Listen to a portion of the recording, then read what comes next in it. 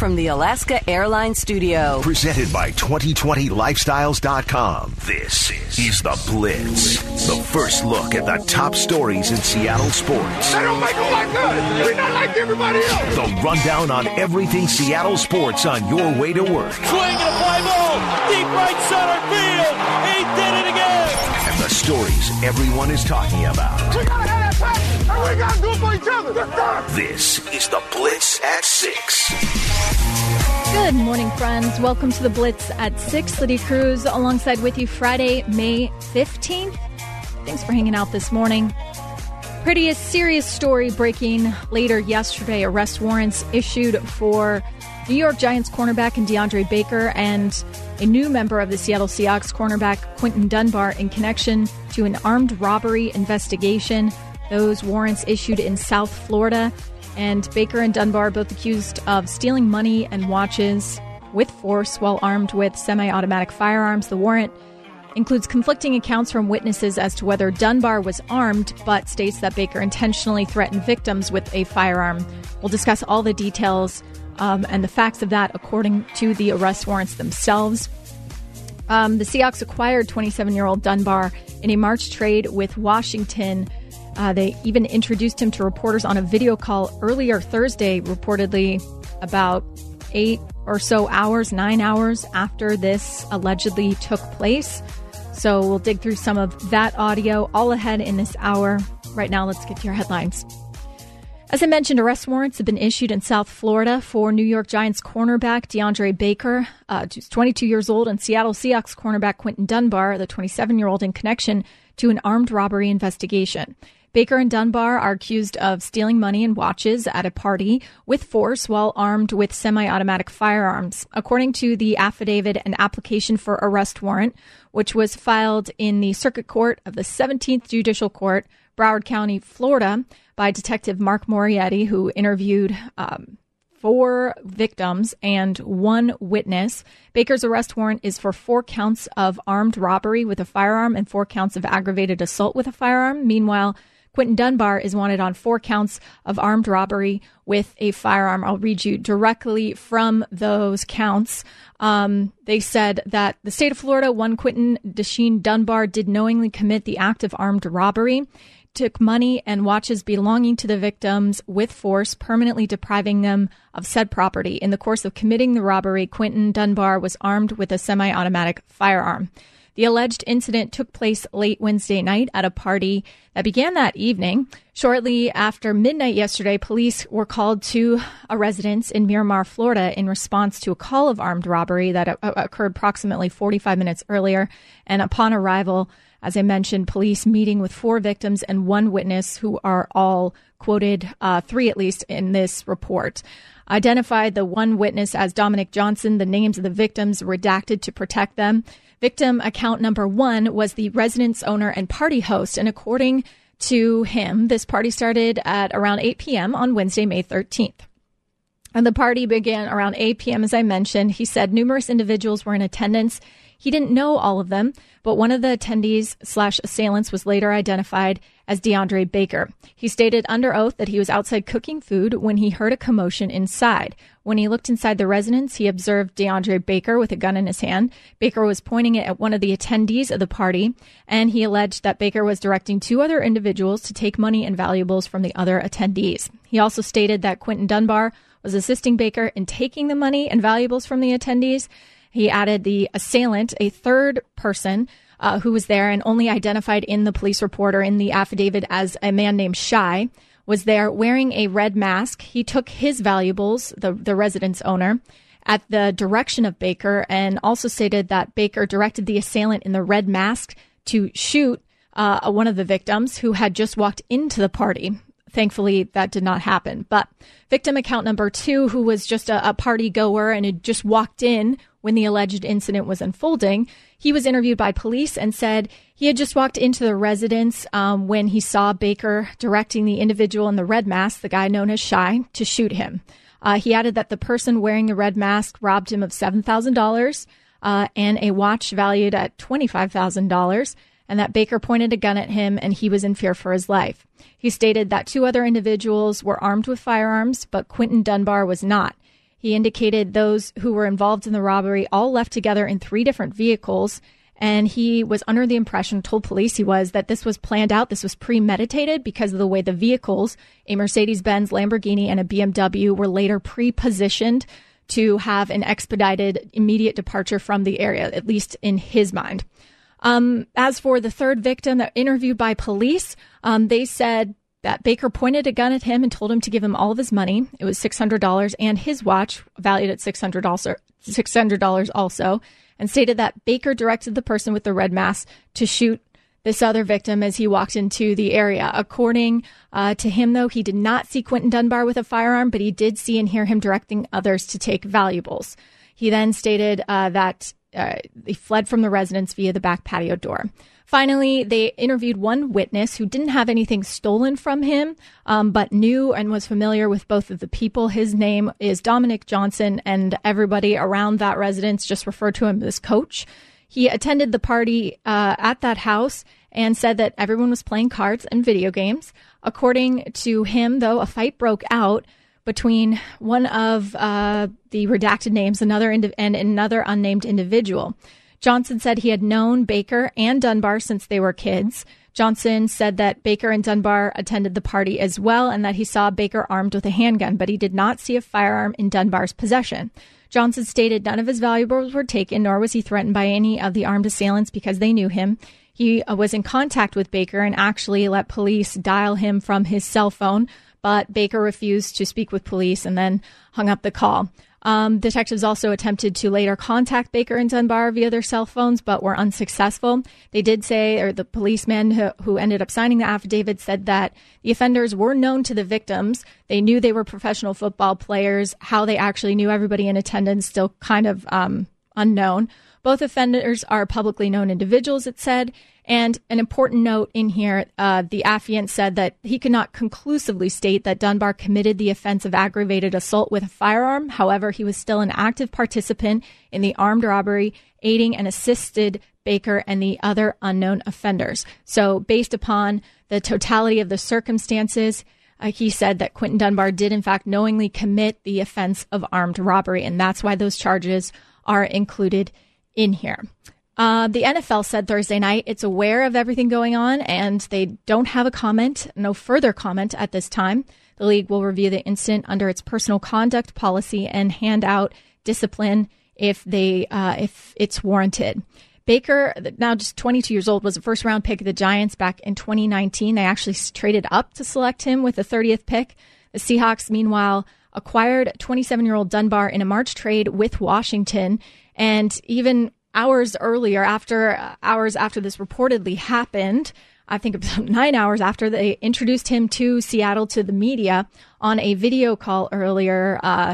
And Dunbar making 11 starts last season, 25 over 5 years with Washington. They signed him as an undrafted free agent out of Florida in 2015, 9 career interceptions and 6 over the past 2 seasons. He had become, though, dissatisfied with his contract, reportedly requested to be traded or released, and was entering the final year of that deal, had a non-guaranteed base salary of $3.25 million. Shortly before the warrant, he was introduced, held a 15-minute introductory teleconference call and talked with Seattle reporters. So we'll dig into a little bit of that sound later in this hour. But the Seahawks said in a statement that the team was aware of the situation involving Quinton Dunbar and still gathering information. We will defer all further comment to league investigators and local authorities.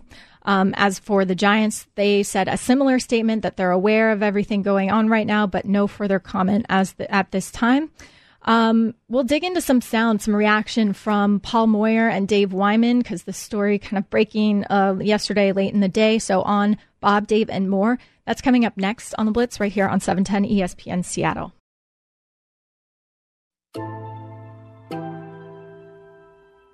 From the Alaska Airlines Studio, this is The Blitz.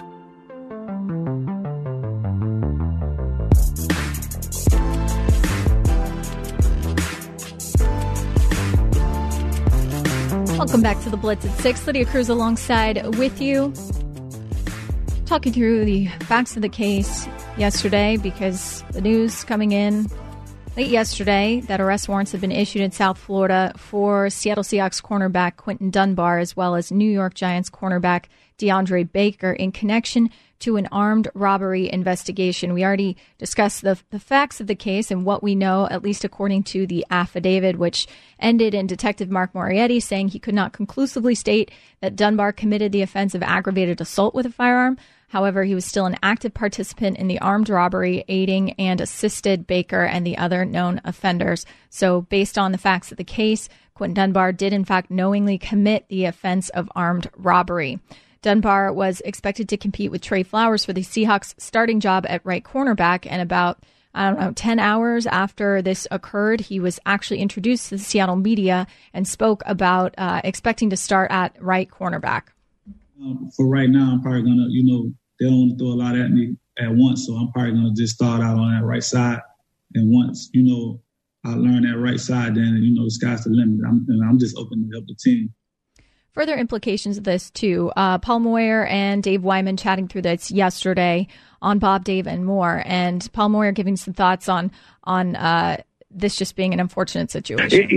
So I'll flip to the other side. The reason why it stings so bad, it sucks. He's a young man who his career was just blossoming. Next year, he was good. I don't even know if we would have been able to afford him. I think he was a Pro Bowl type of guy. I think he's going to get, that $10-12 million a year contract. But we didn't draft a corner. I'm just going to go from a selfish side now for the Seahawks. I expected him to start. I don't know how you even come close to replacing this, and it stings. Paul Moyer on if Dunbar's gone, losing that potential Pro Bowler, what it means for the defense. Well, I think it's tough because I think the upgrade from Quinton was so big.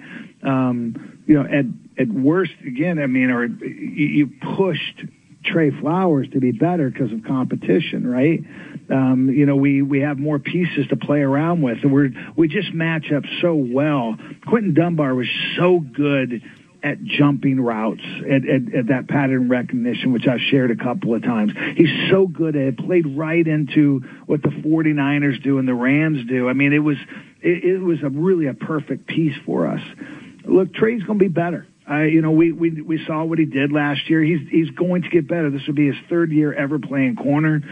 We'll be okay, but we've immediately lost depth. I really think we lost a potential Pro Bowl guy if this thing plays out. Dave Wyman also on if Dunbar is not a part of your team, that throws your roster a little upside down heading into camp. Right now, if they had more sacks and if they played a little bit tighter and Trey didn't have a lot of those, pass interference penalties, which I thought were really the thing that people criticized him over the most, you'd think, yeah, you're doing okay there. But they just, in general, coverage-wise, they need some help there. That's every bit as important as the pass rush. And now you got this guy that you kind of counted on, thinking, man, this is a great signing. So I can't remember if it was you, Jim, or Bob, that you thought, well, maybe this Logan Ryan kid, who he came from Tennessee, maybe that's a fit now. But it's really just throws your whole roster kind of upside down if you're the Seahawks looking at it right now going into camp. And other available names out there on the corner market. Dave Wyman saying most of the recognizable ones are getting up there in age. Some of the more recognizable names are pretty old. They've gotten old. Tremaine Brock is in Tennessee, is on the list. And forgive me if any of these guys have signed, but Dominique Rodgers-Cromartie, he's 34. And I guess if you're the Seahawks, Jamar Taylor's out there, guys, by the way, was with Atlanta, and we've done nothing but rip him, unfortunately. Nice guy, but, he didn't work out here. But, yeah, I'm looking at some of Dre Kirkpatrick you mentioned, and then a few guys with Seattle, Akeem King and Kalen Reed, that are out there, and if all is equal, they'd probably rather have a guy back that's familiar, at least.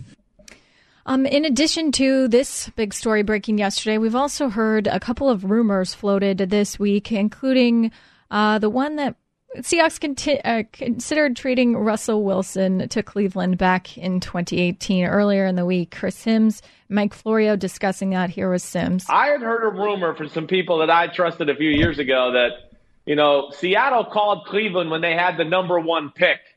And there was this rumor going around the NFL that they offered Russell Wilson to the Browns for the number 1 pick the year they drafted Baker Mayfield. I never followed up, but I just know I had people tell me that was something people were hearing. But now we're 2 years down the road, 3 years down the road, and I think the Seahawks have totally flipped the organization over to where it is all about Russell Wilson. And, yeah, he's more untradeable now, and I think he was even then. It sounded pretty absurd when you heard it, and then yesterday, Tim Hasselbeck coming out and saying he heard the same rumor. I do know that they were definitely talks about Russell Wilson being traded back then. Yes, I don't know if it was, totally if it was just the Browns or where else that went, but yeah. Well, what more can you tell me? The interruption is appreciated. What more can you tell me? Well, I just think that told by people in the organization that would know. I think the comment was they were looking at some players in that draft, and some of the players that they were looking at, I was surprised because of where they were picking. It was like, well, why would you be looking at these players? Basically, it was going to be an effort to get a bunch of picks and obviously move way up. And, Russell Wilson, would have helped make that happen. And then I wasn't thinking Russell when the guy made the comment to me and, originally, and then kind of talked with him and someone else, after that. And, kind of came up like, hey, the name might surprise you. Like, hey, it's not Bobby Wagner. It's a big name, but it's not Bobby Wagner. Is it a coincidence that while we are starved for sports content, that this rumor is being floated out there when people most need things to chat about, perhaps? I don't know, because it seems like that might be a content generator to me. Up next on the Blitz, Colin Cowherd had a pretty passionate reaction to it earlier this week, and he doubled down as well. So I'll play that sound for you. Plus, Blake Snell pretty candid about his desire to not play for less money this year because of the risk to his health. And Bryce Harper coming out in support of him. It's next on the Blitz right here on 710 ESPN Seattle.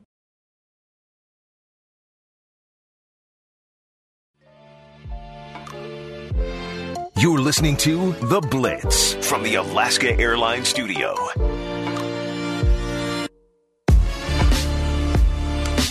Welcome back to the Blitz at 6. Lydia Cruz alongside with you Friday, May 15th. We made it to Friday. Just if you need a reminder of what day of the week it is, I'm here for you. That's the reason I'm here.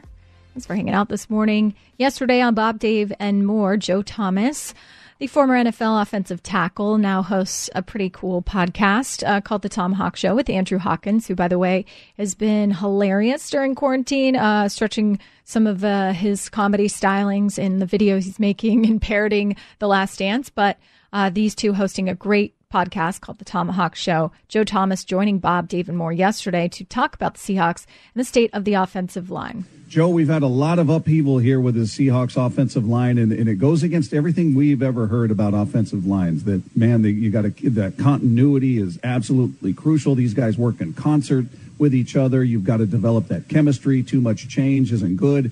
And right now, we're potentially looking at 4 new starters on this line. You've got Dwayne Brown as your left tackle. Yapati comes back, but no certainty he's going to start. You're going to have a new center. You're going to have a new right guard and a new right tackle. Is that too much? Well, it would definitely be concerning to me if I was a Seahawks fan, especially considering the shortened offseason. I think you hit the nail on it. When you're talking offensive line play, it's all about experience. It's all about playing together, being in the system for a long time, and having those changes takes time to get things figured out. It takes time to get on the same page because there's a lot of nonverbal communication that happens on the line of scrimmage, at the line of scrimmage before the snap. And a lot of times, especially when you're in a loud environment, you can just be able to look to the guy to your left or look to the guy to your right, and just that glance, and you can change the alignment. And if there's a lot of mistakes up front, screws up everything in the passing game, screws up everything in the running game. And I think what Seattle wants to do, especially with a great quarterback like Russell Wilson, is being able to establish the run, force the defense to come up on the line of scrimmage, try to stop the run. And it gives Russell so many opportunities to make big plays with his arm, extending the play, throwing the football down the field. But if you eliminate the ability to run the football because you're getting TFLs, you're getting leakage on the offensive line too consistently because guys haven't played together. They're not understanding the nonverbal communication that has to happen. That's going to just be a trickle down into the passing game, and it's going to hurt Russell. And for Seattle to be successful, they need to have a stout offensive line that can get the ball down the field, running the football, and open things up for the big plays with Russell Wilson's arm. Joe, how much harder is it as an offensive lineman to block for a guy like Russell that's always on the move? Well, it's the funny question because it's how you define hard. He makes you look really good a lot of times because there's times that you olay your defensive lineman, you throw the no-hitter block, and your guy's running straight at Russell, and he sees him, and he makes him miss, and all of a sudden what is a sure sack of quarterback that's old and geriatric, like maybe a Tom Brady, turns into a huge play. And so what you get from a defensive line standpoint is you get a lot more conservative, generic rushes. They don't want to let Russell outside the pocket.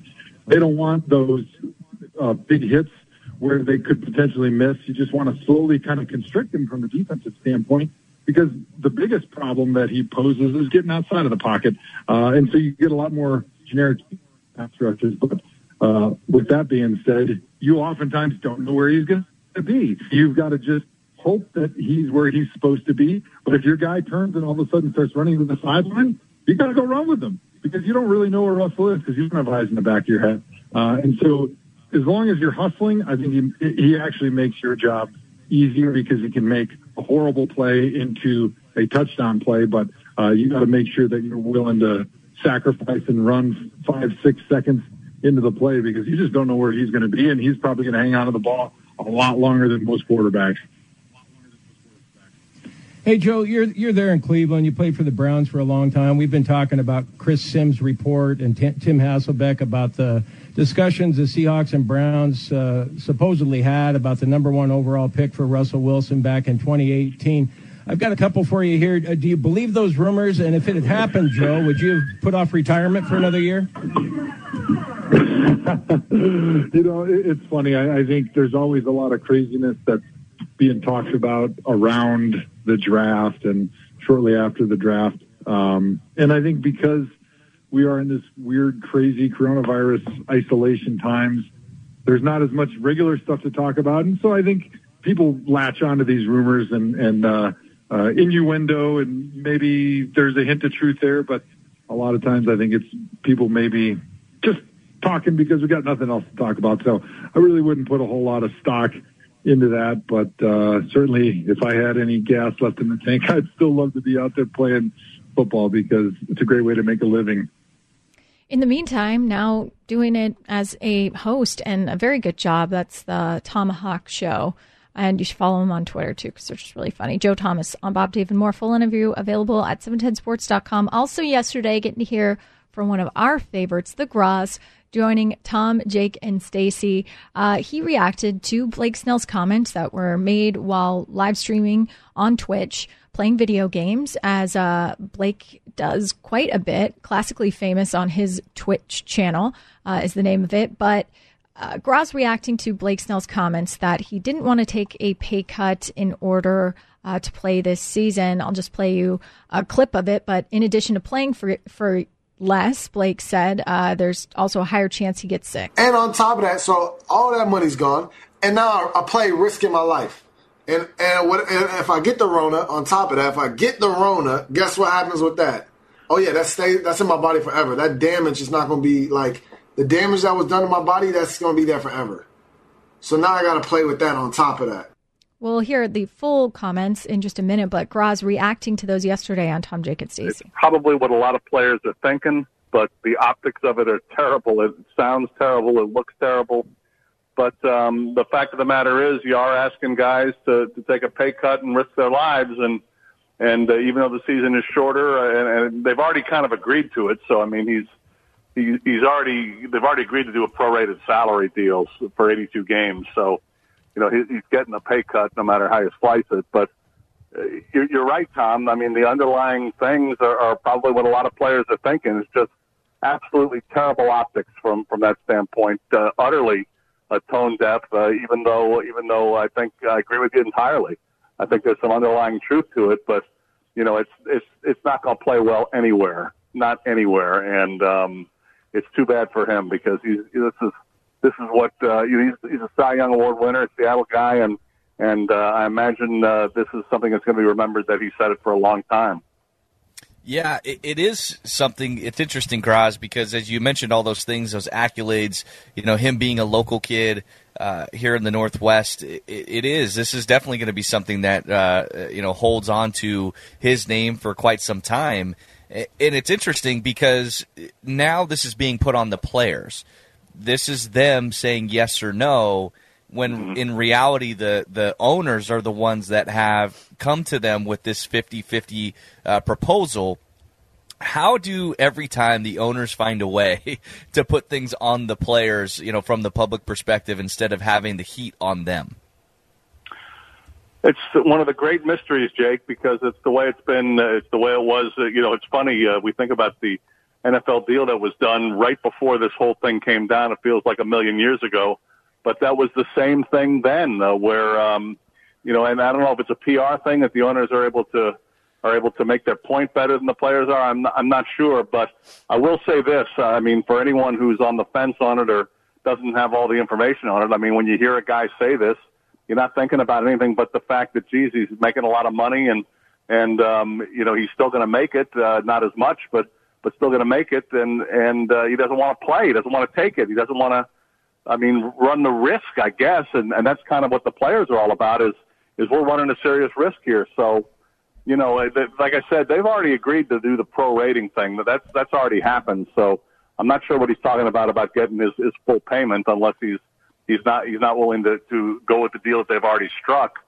But I don't know, Jake. It's always been a great mystery to me why people are more inclined to side with owners on things like this. But I will say this, statements like the one that Blake Snell made, while as Tom pointed out, probably underlying true, is one of the reasons that people have a dim view of what the players are, or of the players in this circumstance. How about that?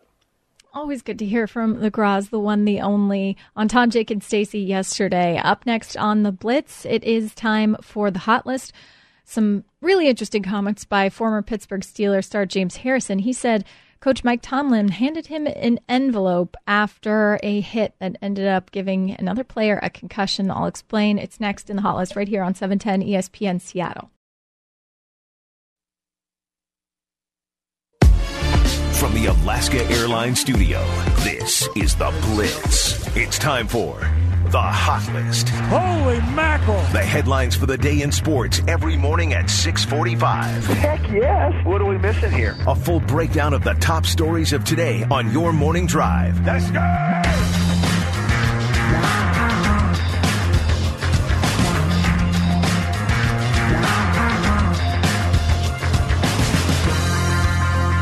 We heard some of the Graz's reaction to Blake Snell's comments, but that news broke just right after I got off the air yesterday. So in case you haven't heard those comments, this was Blake Snell, who is a pretty active video game player and also Twitch streamer, and has also done, should be said, a lot of cool charity work, video game tournaments as of late on Twitch. But he was on a stream and talked about why he's not interested in the revenue sharing plan first proposed by the owners earlier this week. I'm not splitting no revenue. I want all mine. Bro, y'all got to understand, too, because y'all going to be like, bro, Blake, play for the love of the game, man. What's wrong with you, bro? Money should not be a thing. Bro, I'm risking my life. What do you mean it should not be a thing? It 100% should be a thing. If I'm going to play, I should be getting the money I signed to be getting paid. I should not be getting half of what I'm getting paid because the season's cut in half, on top of a 33% cut of the half that's already there. So I'm really getting like 25%. On top of that, it's getting taxed. So imagine how much I'm actually making to play. You know what I'm saying? Like, I ain't making. Snell continued that in addition to playing for less, there's also a higher risk for him. And on top of that, so all that money's gone, and now I play risking my life. And if I get the Rona, on top of that, if I get the Rona, guess what happens with that? Oh yeah, that's in my body forever. That damage is not going to be like, the damage that was done to my body, that's going to be there forever. So now I got to play with that on top of that. Blake's now making the point that the pay is less, the risk is higher, so why would he be incentivized by that? Y'all got to understand, man, for me to take a pay cut is not happening because the risk is through the roof. It's a shorter season, less pay. Like, bro, man, I gotta get my money. I'm not playing unless I get mine, okay? And that's just the way it is for me. Like, I'm sorry if you guys think differently, but the risk is way the hell higher and the amount of money I make is way lower. Why would I think about doing that? Blake, I'm sorry. Blake also talked about how in his head he's sort of preparing for next season and in that mindset. And he loves baseball, but still not worth it for him. And a lot of players came out in support of him yesterday, including some big names like Bryce Harper and Nolan Arenado. The media obviously having maybe a different reaction to that, but a lot of players sharing these same sentiments, and Jeff Passan explaining why. Blake Snell is making public what a lot of players are saying behind the scenes. Now, certainly part of this is players' efforts to try and cajole the owners and make them know that, hey, money is important to us and we are willing to potentially miss a season because of it. John Morosi also joining Bob David Moore yesterday and talked about how he thinks that we'll see some MLB players that decide they're simply not comfortable playing this season. Well, I think that they certainly do feel that there's being a risk. There's risk involved in this, as I think we all realize that until there's a vaccine, there's a risk for everybody doing anything that's not staying home in many cases. And I think it's a matter of that risk calculation that's happening. I think a lot of players are concerned, especially those that have either their own underlying conditions. And Ken Rosenthal wrote a great story here recently at The Athletic about that, and the number of people that, even Major League players, David Dahl, for example, with the health issues that he's gone through with the Colorado Rockies, those that may have diabetic members of their own family. Any sort of factors in your personal life that make your family or yourself a bit more susceptible, it's part of the risk calculation. And I would say, guys, that we'll probably see players at this point in time simply not comfortable playing. That makes sense. There's a lot of people in all professions that don't feel comfortable working in an ideal world. In my mind, everyone who wants to work should be or have the opportunity to work in these times, in these circumstances. Unfortunately, that's not the case for a lot of people who are without work or without a job, not by anything that they did, but because of where the society is at, where the economy is at right now. And that all people who feel uncomfortable with working would also have that opportunity to not work, because these are just unprecedented times. And especially if you have pre-existing health conditions, if you have a young family that needs attention, needs taking care of. So I understand where both sides are coming from. John Morosi, though, on the discussions between the Players Association and the owners and how it might be difficult to move past, and a real difficulty for Major League Baseball's image down the road if they are the only league that doesn't come back, and that sticking point ends up being financials. Well, Jim, that's a really key point. And I'm going to be optimistic. I realize there are still comments being made on all sides of this, including, as you mentioned, from Blake Snell today, and a lot of emotion on this. I am willing to give this some time. I think this week and next week, it's still, I realize we're in the midst of a pandemic, but labor relations and bargaining are bargaining, and there will be statements made on both sides. That being said, if it is safe to play, and if the NBA comes back, and the NHL comes back, and the NFL comes back, and baseball doesn't come back because of financial reasons, it's going to be difficult to move past that. Yeah, that'll be a tough sell for people right now. Again, everybody dealing with the impact of this and the hardships of this. John Morosi saying the way each league handles this will also have a lasting impact on their relationship with their fans. The sports that come back and really welcome their fans back with the right level of, I think, of sensitivity and yes, the economic factors there are just making sure that it's easy to watch the games, everything. The sports that do that well are going to have a seat at the table for American sports and American families and American culture, I believe, for years to come. And those that do not do that, I think, will pay a price. Jerry DiPoto joining Danny and Gallant yesterday. Michael Bumpus standing in, but Jerry DiPoto on Mariners and the players dealing with everything as best they can. We're dealing with the adversity everybody else is dealing with as best we can. And I know our players are chomping at the bit to come back and play, particularly seem to be getting a little bit itchy of late.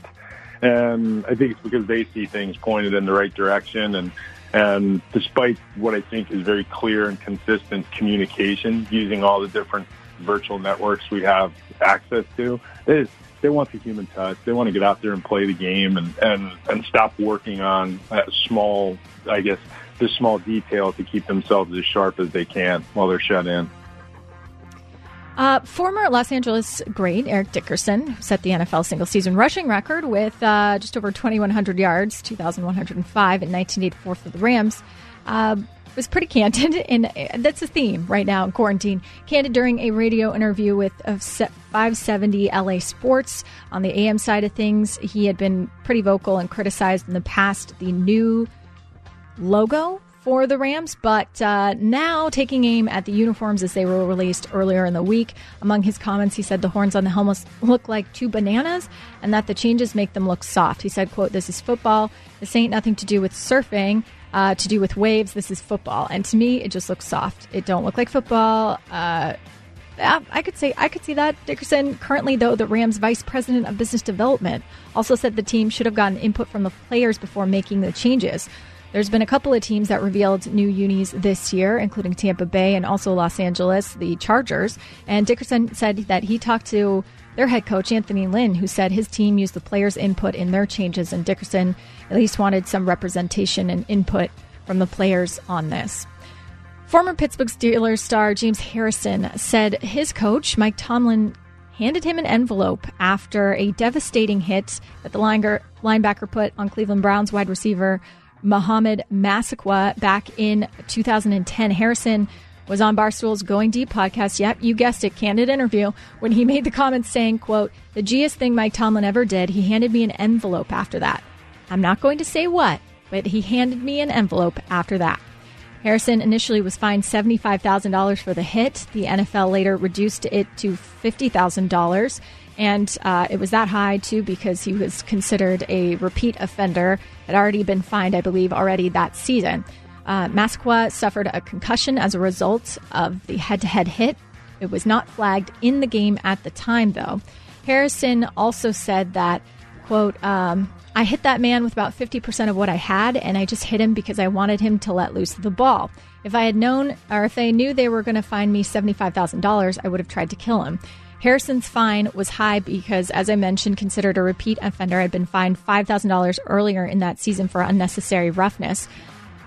Steelers president Art Rooney II immediately coming out, issuing a statement after Thursday denying Harrison's claims. He said, "I'm very certain nothing like this ever happened. I have no idea why James would make a comment like this, but there is simply no basis for believing anything like this." Obviously, the implications of that would be huge. We know what happened with the Saints with Bountygate and players and coaches incentivizing hits and knocking players out of the game. So we'll keep you posted on any further information on that. Also, pretty serious story yesterday. Arrest warrants have been issued in South Florida for New York Giants cornerback Deandre Baker and Seattle Seahawks cornerback Quinton Dunbar in connection to an armed robbery investigation. Baker and Dunbar are accused of stealing money and watches with force while armed with semi-automatic firearms.